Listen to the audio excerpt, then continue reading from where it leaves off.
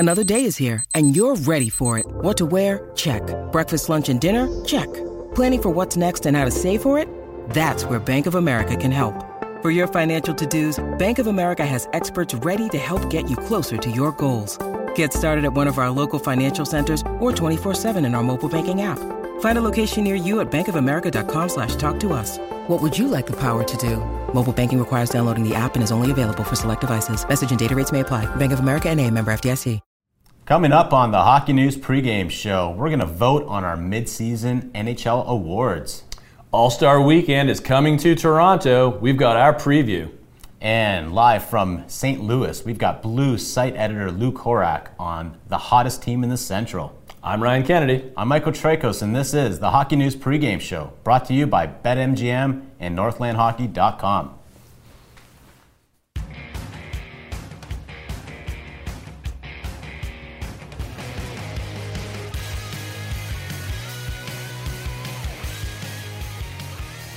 What's up, hockey fans? Welcome to the Hockey News pregame show. I'm Michael Tracos. With me, as always, is Ryan Kennedy. How you doing there, Ryan? Pretty good. How's it going? Doing all right. We got a fun episode today. You know, the All-Star break is coming up. We're in Toronto. All the All-Stars are going to be coming here, which kind of signals we're at the halfway point of the season. So why don't we give us our midseason awards? Let's do it, yeah. All right. Let's start with the Hart, which is, you know, not the easiest this year. It's true. There's a good little cohort at the top there. Okay, so let's. I'm going to ask you, who do you got for the Hart right now? And we're talking midseason, so a lot can change in the second half. Sure, but for me, it's Nathan MacKinnon in Colorado, one of the top scorers in the league. Obviously, he's had those wicked point streaks going on, particularly at Ball Arena, at home in Colorado. And I just think that, you know, the Avs, they're on a mission. Oh, yeah. You know, they lose in the first round last year to Seattle after winning the Stanley Cup. You know they want to go deep once again, maybe even get the cup again. And I think McKinnon has obviously been the driving force there. I'm sure we'll talk about Cale Makar when the Norris comes up, but the front runner, at least for me, is McKinnon. Yeah, you got to remember, like, Gabe Landeskog is not on the team right now. I know he's practicing and traveling with the team, but he hasn't been there all year. So more pressure is on McKinnon and Rantanen and Makar, and I love that pick. For me, and this one's probably going to change in the second half depending on what the team does, but I love Nikita Kucherov. I was looking at the stats before we jumped on. 32 goals, 85 points in 49 games. Like, those are almost end-of-season totals, right? Right. Like, it's insane. And the only caveat is that the Tampa Bay Lightning are not having a typical Lightning-type season. Yeah. Right now, they're jockeying for a wild card spot, which is kind of, you know, maybe predictable based on, you know, Boston's having a great season. Florida, you know, go to the final. They haven't lost a step, and then Toronto's right behind them. But, you know, Tampa's right there with Detroit and some other teams for that wild card spot. But you know, I love the play of Kucherov. Like, the one thing that you could probably quibble with is he's only a +5, and you're mentioning that, like, that's recent. Yeah, he was recent. a minus player for most of the season. But, you know, if Tampa Bay does secure a playoff spot, I think a lot of voters, like, say Kucherov wins the Art Ross. Yeah. Then I think you'll see a lot of voters say, well, you know, his team made the playoffs. It wasn't a sure thing. He was driving them. You know, he was the guy putting up all the points. And, you know, I mean, Tampa Bay, maybe things have kind of worked against some of their players in the past in terms of hard consideration because they've had so many top-end guys. You know, Victor Hedman obviously has a Norris. And, you know, Stamkos has Rocket Richards. Yeah. But, you know, maybe because you have those guys and you have Braden Point and obviously Kucherov and you got Vasilevsky in net, I don't know if that's maybe, you know, hindered some hard consideration for Bolts players over the years just because they've always had guys around them, whereas maybe, you know, you look, and I'll toss him into the hard conversation right now. A Connor McDavid, yes, Leon Draisaitl is also there in Edmonton, and Draisaitl has a Hart Trophy himself. But, you know, you look at McDavid and steadily creeping up. Oh, I know. Top 5 in points now after that really bad start, and he was banged up, you know, with injuries. But Edmonton, now, obviously, they have the huge win streak going. They look like a pretty solid playoff team at this point. I don't think there's any fear about the Oilers missing anymore, whereas for the first couple of months of the season, it was looking pretty dicey there. But I would still have McKinnon over McDavid because if you look at points per game, McKinnon still better. Yep. But I could definitely see voters say, well, when they needed McDavid, he was there for them. Another second half consideration, I'm throwing Austin Matthews in there. Totally. This guy's going to get 60. He might get 70 goals this year. If he does, I think he's definitely going to get in the top 3.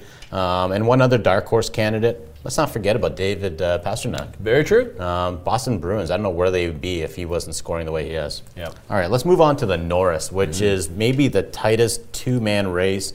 I don't even know if there's a third guy in there, but who do you like for the Norris right now if we're talking midpoint? Yeah, so obviously the two are Quinn Hughes and Cale Makar. I'm still going Quinn Hughes right now. I've just been so impressed with how he has helped the Canucks become what they have been so far this season.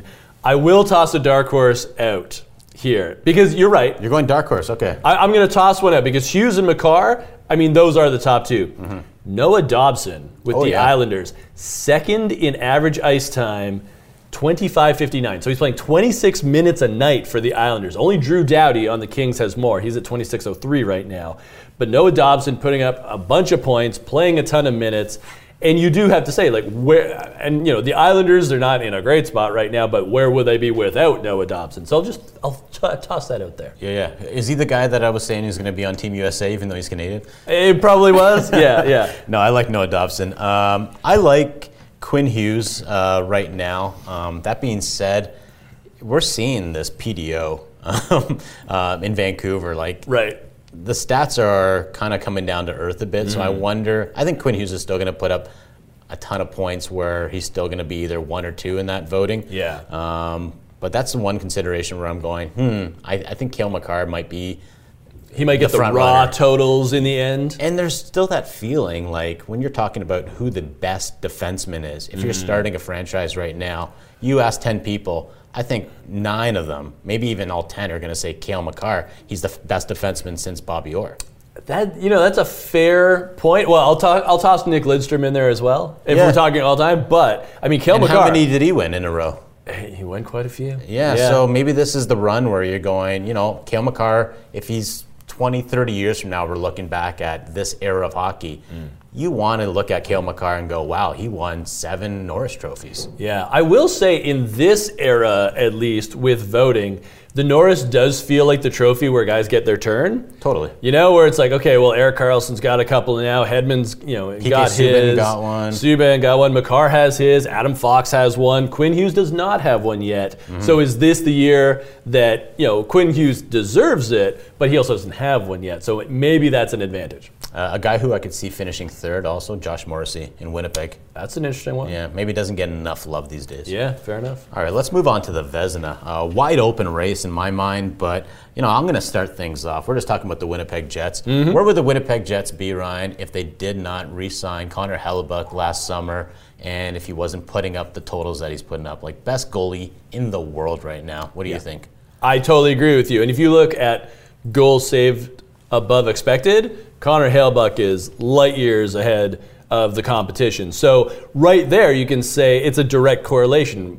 Would Winnipeg be a wild card team if they had just a replacement goalie? I was going to say, are they a bad team without Hellebuck? I don't think they're a bad team, but I think they would be just kind of a good team versus a very good team without Hellebuck. Because as you mentioned, Josh Morrissey, Kyle Connor, Mark Scheifele, Nikolai Ehlers, they've got guys. Got pieces there. They got pieces. Cole Perfetti has been excellent for them, yeah.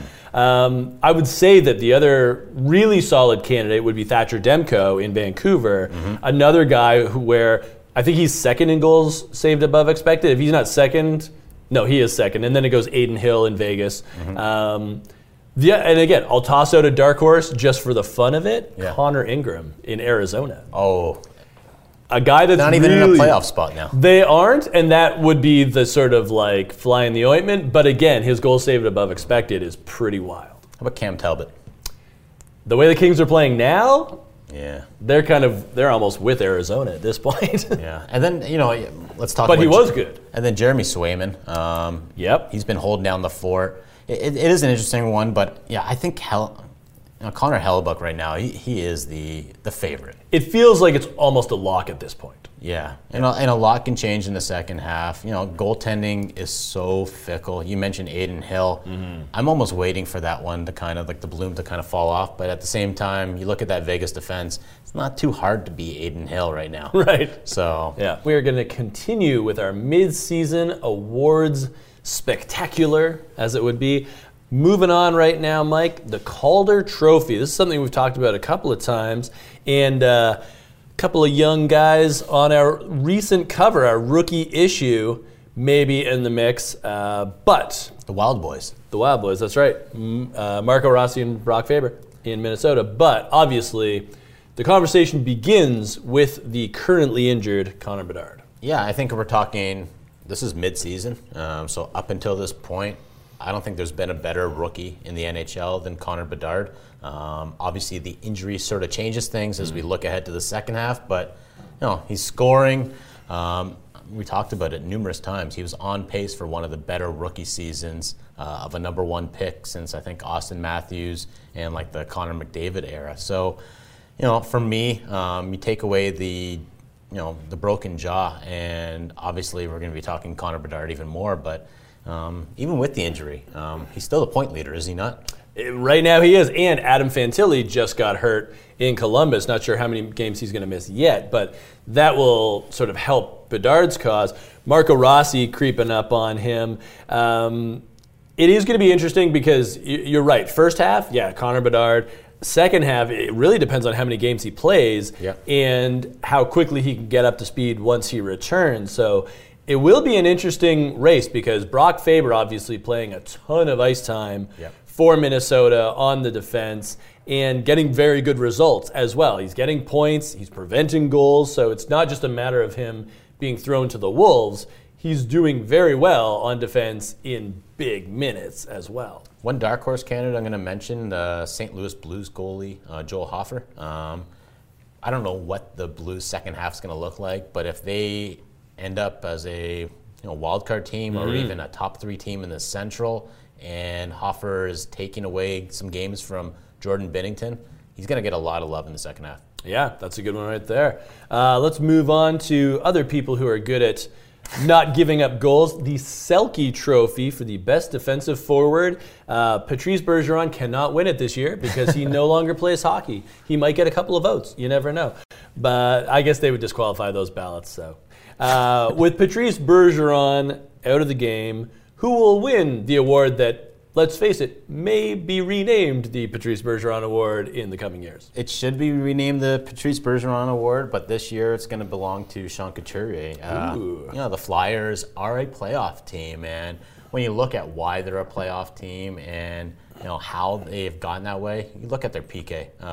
One of the worst penalty kills last season. This year, it's doing extremely well. I don't know, I have the numbers in front of me, but this is a team that is a defensively substantially better team, and yet the goaltending is not kind of carrying the day in the same way that the Winnipeg Jets have been kind of relying on Connor Hellebuck. So I like Sean Couturier here in this spot. Obviously, he's going to get a lot of competition from some of the usual candidates, whether it's Andrei Kopitar, whether it's Sasha Barkov. But who do you like, Ryan? Yeah, I got a couple of candidates. Barkov is one of them. He's only been on the ice for 14 5-on-5 goals against this season. That's a great total. A couple of other ones that are pretty interesting to me. Sidney Crosby. I love that pick, by the way. Yeah, again, going with 5-on-5 goals for versus against. He's got a really good ratio there. And I think we've talked about this in the past, or we've heard about it in the past. That's an award Crosby would like to win. Yeah. He's very invested in the defensive side of his game. Obviously, he's a great offensive player, but we know he is one of the probably best two-way players ever. And yet, because of that Bergeron dominance, and then Kopitar as well, Crosby doesn't have a Selke. For some reason, because Crosby's always been in the mix for the Art Ross, you never think of him as a defensive forward, right? But it's a travesty that he's never really been kind of up for consideration. It's true, yeah, because he's very deserving. And hey, maybe this year with the field a little more open, people see that lane for Crosby because he certainly has the numbers to back it up. Another name I'll toss out there is Zach Hyman in Edmonton. Ooh.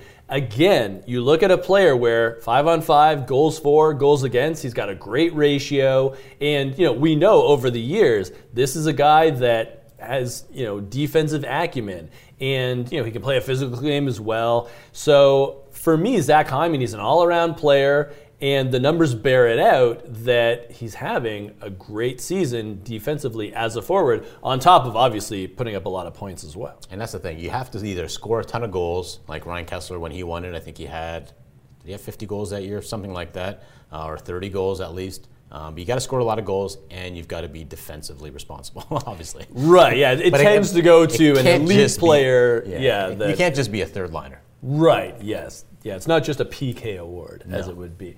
Moving on to the Jack Adams, so Coach of the Year. And this is one that we do not vote on. Just broadcasters. Just broadcasters.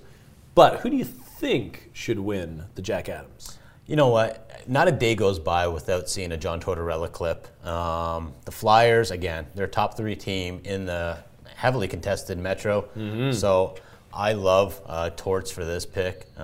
Usually you say, find me a good coach and I'll show you a really good goaltender. Right. I think that's true in Vancouver. I think that's true in Winnipeg.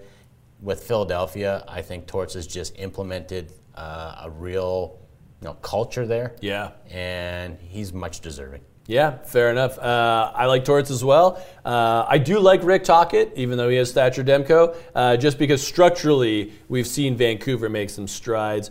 Rick Bowness is somebody that came up before we came on the air, looking at Winnipeg. And again, Connor Halebuck's there, but just what Rick Bowness has been able to do with his squad. And I do feel like, again, any Rick Bowness team is one that you do not want to face in the first round of the playoffs. No. Because they can lock it down and they can grind it out. And then Jim Montgomery in Boston, another name we talked about before the show, where they are once again a top team despite losing their best 2 centers in Bergeron and Krejci, and they've had some injury woes. Yeah, so, not to have Linus Ullmark there. Yeah. I can't even say the name, but not to have one of your top goaltenders there, and the reigning Vezina winner. Poitras missed some time as well.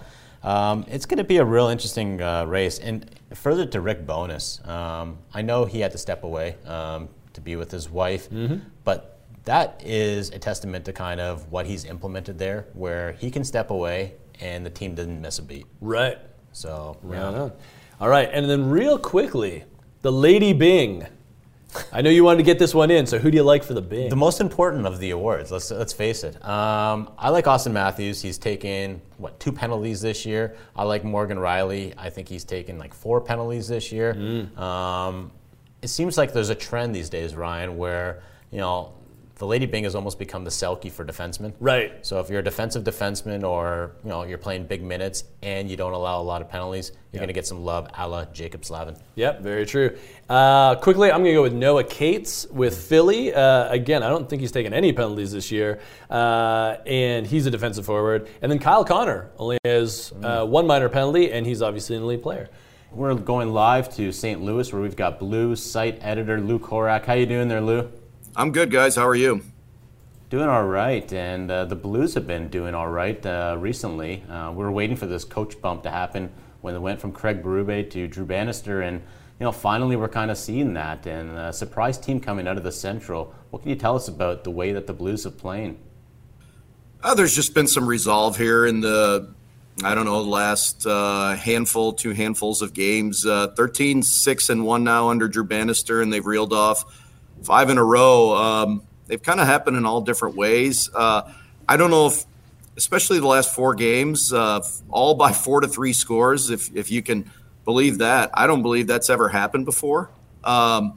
It's been pretty amazing. I don't know if it's sustainable, though, because when you're allowing 3 goals a game, that's pretty tough in the NHL. That means, some things are going right for you. I just think what they're getting right now is a lot of depth production. You're getting some production here again out of Braden Shen, which it wasn't happening earlier in the year. You were relying a whole lot on that Robert Thomas line with Pavel Buchnevich, whether Jordan Kyrie's been on that line, Jake Neighbors has been on that line. They've tried a couple of different people there, and those guys were producing at a pretty good clip earlier in the year, but now you're getting the Shens, the Brandon Saads, those kind of guys. Jake Neighbors now is playing on that line. You're getting production down below, and you're getting good goaltending. The numbers may not indicate it, but Jordan Binnington and Joel Hofer certainly are playing well. Now, Lou, with that change, what has Drew Bannister brought behind the bench that was maybe different from Craig Berube? I don't know if it's so much anything different, but there's just a different style of accountability. I think you saw right off the hop whenever he took over, he benched Pavel Buchnevich in a game for the third period, and it was a game where they played down in Tampa. He took 3 minors in that game, and all hooking penalties. There's a common theme there, and when you're holding one of your veteran players accountable, I think that resonates around the room. And we've talked to him a number of times here, and he's not afraid to point out things that aren't going right or haven't been going right, and talking about specific players doing that. So I just think there's a level of accountability that he holds in a different manner. I don't think it's anything reflective on what Craig Berube wasn't doing. You see it a lot. Just a different voice sometimes tends to be.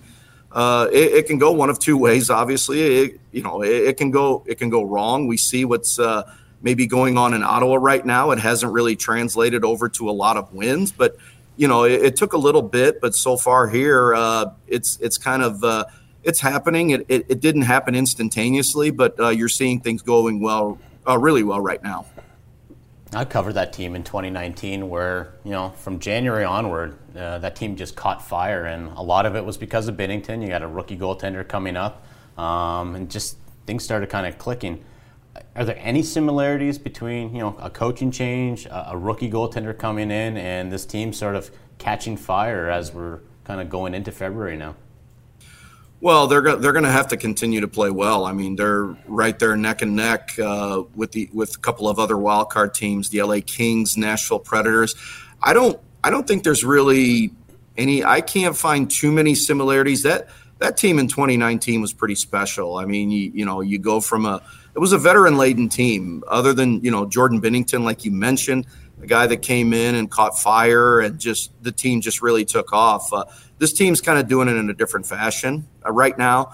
Again, is it sustainable? I don't want to say I'm a pessimist, but I'm still not fully on board with this. But you've got to take into account they've played a pretty tough schedule here in January, and a lot of really, really good opponents that you didn't know this was going to be a make or break month for them, and you just didn't know if they were going to come out of this on the wrong end of it, that they could have really plummeted down in the standings. But I believe right now they're 8-3-1 in the month. They've come out of it a lot better than I actually anticipated them doing.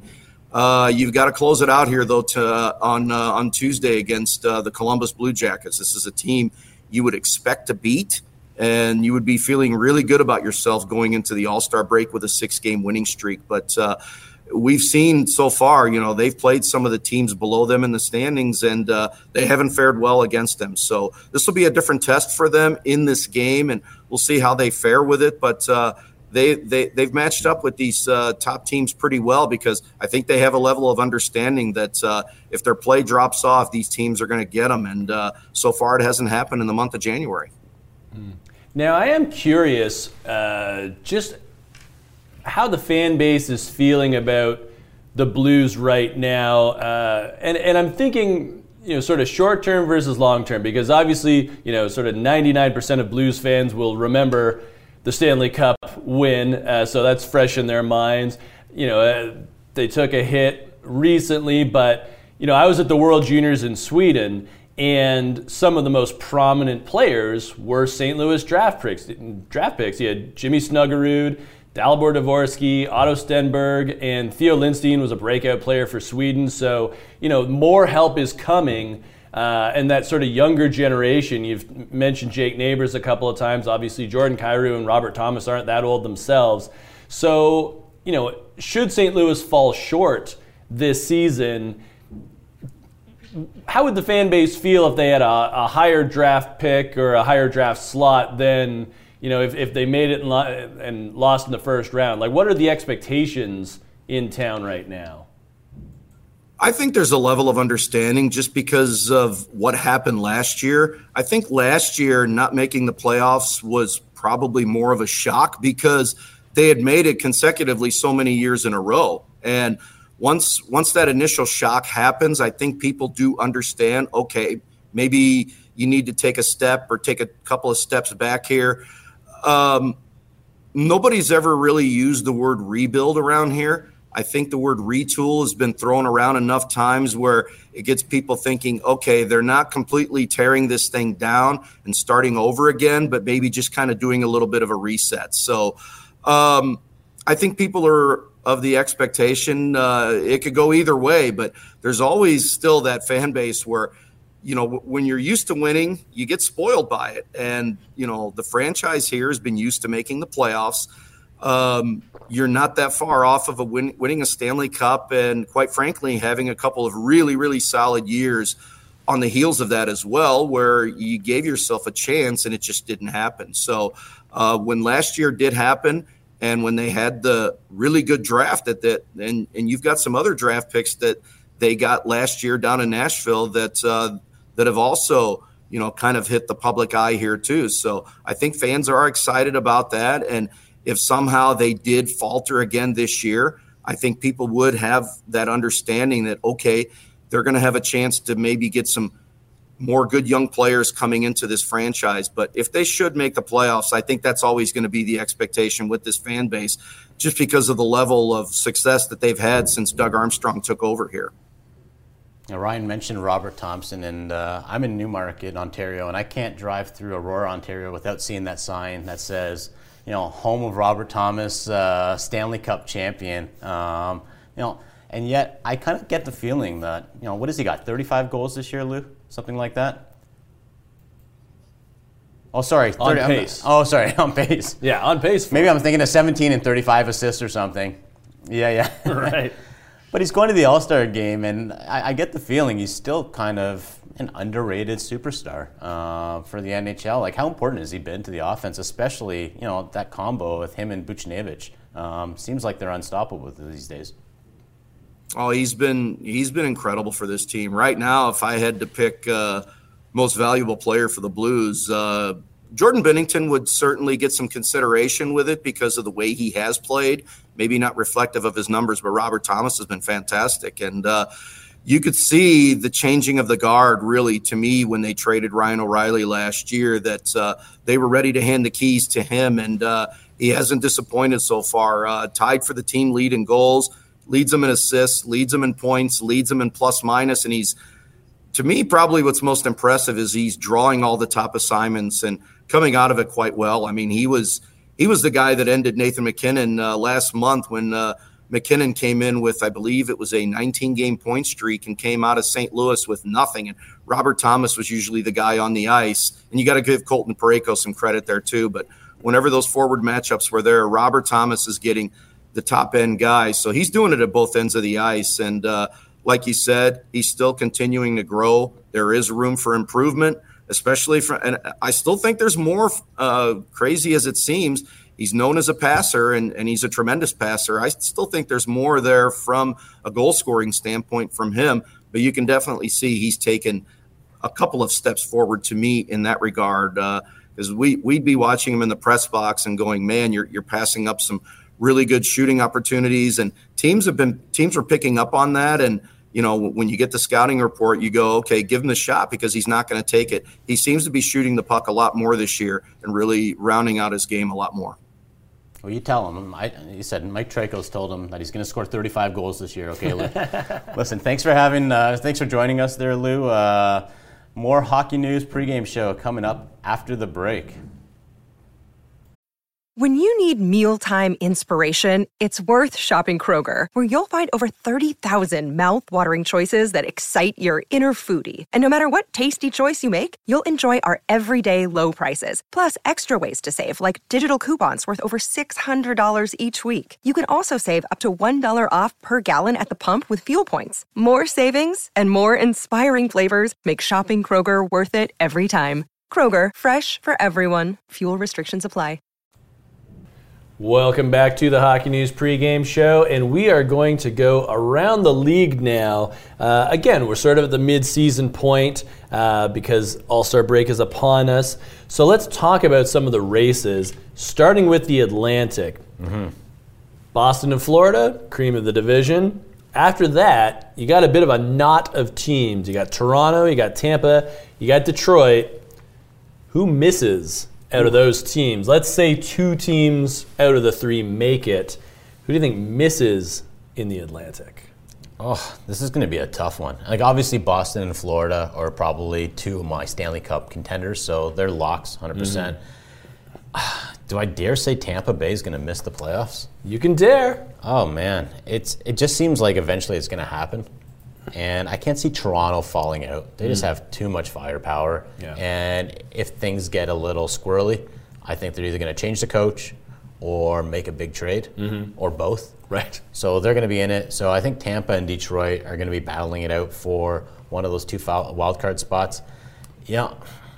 I'm not, you know what, I still can't say Tampa's going to miss. I'm going to say Detroit. Okay. Yeah.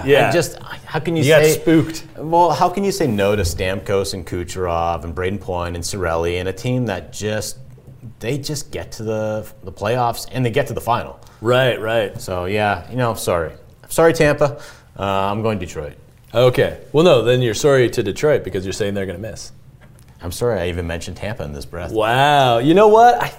I think I am going to say Tampa. Oh, boy. Shut your mouth. I know. I mean, mathematically, Detroit, can leapfrog them, basically at any point because they have at least a game in hand.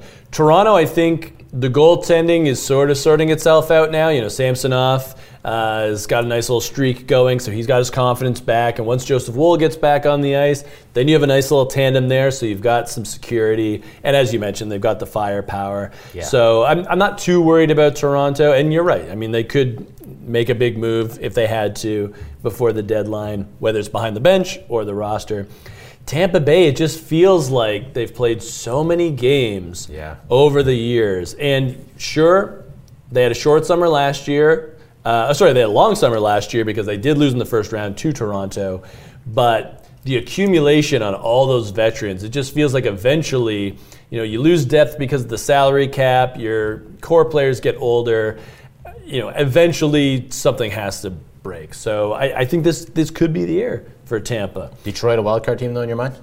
I think so, but it'll be close because we're going to talk about the Metro now. I was going to say, maybe 2 of those spots go to the Metro. It's very possible. Who makes it in the Metro? Because, again, you've got the Rangers, Carolina at the top. Philly's there as well, but then you have the Devils, the Islanders, Pittsburgh, Washington. Columbus is out of it. Yeah. But who makes it from the Metro? Okay, so Philly is there right now, and put an asterisk next to Philadelphia because they've lost 5 in a row, Ryan, and all the power to them. I think this has been a great first half, but if they end up missing in the second half, I think that's still growth for that team. Yep. And they can build on that. But for my money, I think the Islanders make it. The coaching change is a huge bump. Hasn't been so far. It's going to happen. All right.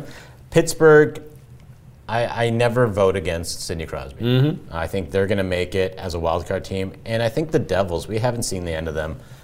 They're going to be a top 3 team, I think, in that division. So I'm going Devils as a top 3 team in the Metro, and then Islanders and Pittsburgh, and I guess Tampa would be jockeying for those final 3 spots, or final 2 spots. In the wild card spots. Yeah. I'm with you on New Jersey. I think they've had some bad injury problems, and once all their guys get healthy, sounds like Jack Hughes is going to be there for the All-Star game. That's right. And even if he doesn't do much, it's good to know that he's on the road to recovery there. So I think New Jersey's locked in. I still believe in Philly. Do you really? Yeah, I do, because they're not doing it with smoke and mirrors. They might not have Carter half in the second half, Ryan. They might not, but Samuel Ersson has gotten the job done, and they're the sort of team that it doesn't really feel like it matters who the goalie is right now because they're playing that John Tortorella hockey. They're getting buy-in. Owen Tippett's having a fantastic season. You mentioned Sean Couturier earlier in the show, so I'm going to stick with it. I'm a believer there. Moving over to the Central. We talked about Nathan McKinnon and Cale Makar earlier in the show for Colorado. is this Colorado's division at this point? We did see Winnipeg take over first place at one point, but is this all Avs in your mind? In my mind, it is, and I was actually surprised when I looked at the standings that Colorado's sitting at 67 points, 1 point ahead of the Dallas Stars. Yeah. And Winnipeg is only 2 points back. Yeah. It's tighter than I actually thought it was. So do I think it's going to remain that tight? I could see Colorado really kind of stretching things out, and I think it is their division to lose. I think it's their conference to lose. Right now, the way they're playing, I think the Avs are my number one contender for the Stanley Cup. You throw in the fact that they've got a Zach Parise now. True. They're going to get a Landeskog eventually, maybe before the end of the season or at least in the playoffs. Such a dangerous team. Yeah, the Central belongs to the Colorado Avalanche, despite what the standings might suggest. I'm going to go a different philosophy here in that Colorado knows that they don't need to win the division in order to be a Stanley Cup favorite. I kind of feel that's the same way for Dallas as well. So I could see Winnipeg winning the division because for them it's like they're moving in the right direction, and I think a division title would mean a lot for the Jets just in terms of legitimizing what they've done throughout the season. But I will say Colorado and Dallas are very scary in my mind in the playoffs. Sorry, but if you don't win the division, then you either got to play Dallas or Winnipeg in the first round. So there's your incentive. There is good that's a very good point. There is a lot of motivation. Do I want to face Jake Ottinger in the first round? Do I want to face Connor Hellebuck in the first round? Right. Or do I want to take a chance against a wild card team that might be, I don't even know who's might be St. Louis? Yeah, I'll take my chances with the Blues. That's a very good point. Or if there's a crossover from the Pacific Division in the wild card, and we'll talk about them last year. Who wins the division? Because Edmonton is ascending, but Vegas and Vancouver are also there. Yeah, so Vancouver right now has got a healthy lead, 71 points right now. Edmonton sitting at 59. I'm going on record right now saying Edmonton wins the division. Wow. Or at the very least finishes second. I think it's going to look either Vegas and Edmonton 1 and 2, and Vancouver in number 3 spot, maybe even as a wild card team. I'm not sold right now on the Canucks kind of being able to kind of, finish strong. Interesting. Okay, I'm a believer in the Canucks. There you go. I think Rick Tocchet will keep them, where they need to be in the right headspace, and I am a Thatcher Demko believer. I think Edmonton is going to be obviously one of the top teams in the division, but I think there's just too much ground to make up for them to actually clinch it in the end because, again, they don't need to finish first to be a dangerous playoff team. One final thing, LA Kings, playoff team or non-playoff team in the second half? Oh, it's looking bad. Yeah, I say no. Okay, fair enough. Ryan, you know what time it is, right? It's rapid fire time. All right, producer Connor, hit us up with some questions. Somehow we have neglected this all episode, and I'm thankful because it gave me an easy rapid fire. There you go. All-Star Skills Competition, Friday night. Let's predict it. Great. Who doesn't love predictions? We'll start off with, I don't even know if you need to do this one because we already know who's going to win. Fastest skater. Okay, I'm going dark horse here. Okay. Yes. Whoa. I'm saying Cale Makar, and I'm saying that because he wiped out during a previous fastest skater competition, and I think he's going to get revenge. So that's my dark horse. I know he's not the favorite by any stretch of the imagination, but I think he's going to want to make amends. Connor McDavid, 100%. The event's in Toronto. It's not far from where Connor grew up, so yeah, I don't think he wants to lose in front of his so-called hometown friends. I side with you. Yes. That's the most likely answer. Yeah. Not going to win much money on this one, though. Yeah. No. You might win a fair bit of money on this one because I have no idea who could win the hardest shot. Yeah, this is interesting because you don't have a lot of big-time slapshot guys in No this one takes competition. slap shots anymore. It's mostly guys with wicked wristers. So I'm going to go with Nathan McKinnon because he's got a lot of power to his game. I was thinking Draisaitl as well, but I'm going to go Nate McKinnon because he can really lean into a shot. Yeah, I'm going Austin Matthews. I think he's the biggest guy here. You need weight to move weight. So there you go. Interesting. I'm surprised you didn't go with a defenseman. Quinn Hughes? Yeah, I was going to say. He's like my size. I could see Cale Makar, maybe. Maybe. Let's stick shooting, accuracy shooting. All right.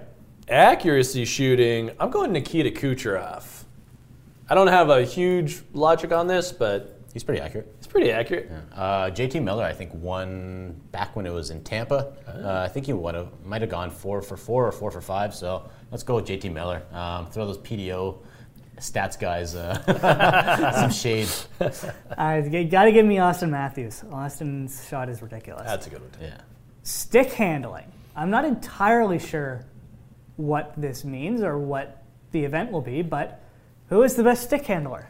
I'm going to go with Jack Hughes on this one. I've been watching him since he was 15, and his hands are incredible. I feel like this is an event sort of tailor-made for his skill set. I'm going to go William Nylander. Again, he can stick handle in a phone booth, as they say. Right. So, yeah, I like Nylander for that one. All right, brand new event, one-timers. Who's going to win one-timers? I'm going to go Austin Matthews on this one. I think it'll be a pretty competitive category, but Austin Matthews, I mean, when you're talking about goal scoring, hard to beat him these days. Yeah, this might be like the best, like true event in terms of they all, rely on a one-timer. I like Kucherov. We think about Tampa, we think about Steven Stamkos, but Kucherov, a hell of a one-timer as well. Yeah. All right, I'm surprised neither of you picked Leon Draisaitl. I feel like he's going to be coming really up. good at He's this. coming up. That's a good one too. Yep. Final one of the first round, passing. So putting the puck in the little nets. Yeah. So I'm going to go Nikita Kucherov on this one because, as you're pointing out, I mean, with Tampa Bay, they've got guys that can do both, and all those cross seam, cross ice passes are great. I feel Nikita Kucherov, he's so smart that he would know exactly how to hone in on those tiny nets, which I will say in previous All-Star games, guys have told me, I mean Bobby Ryan in particular, like that's the one event that the players respect the most because they know how hard it is, even if it's not necessarily the best TV. Leon Draisaitl for me.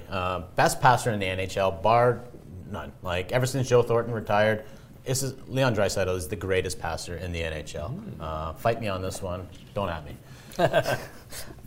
Cale Makar, I feel like a defenseman's going to be very good at this. And I remember historically they typically are pretty decent. Nice.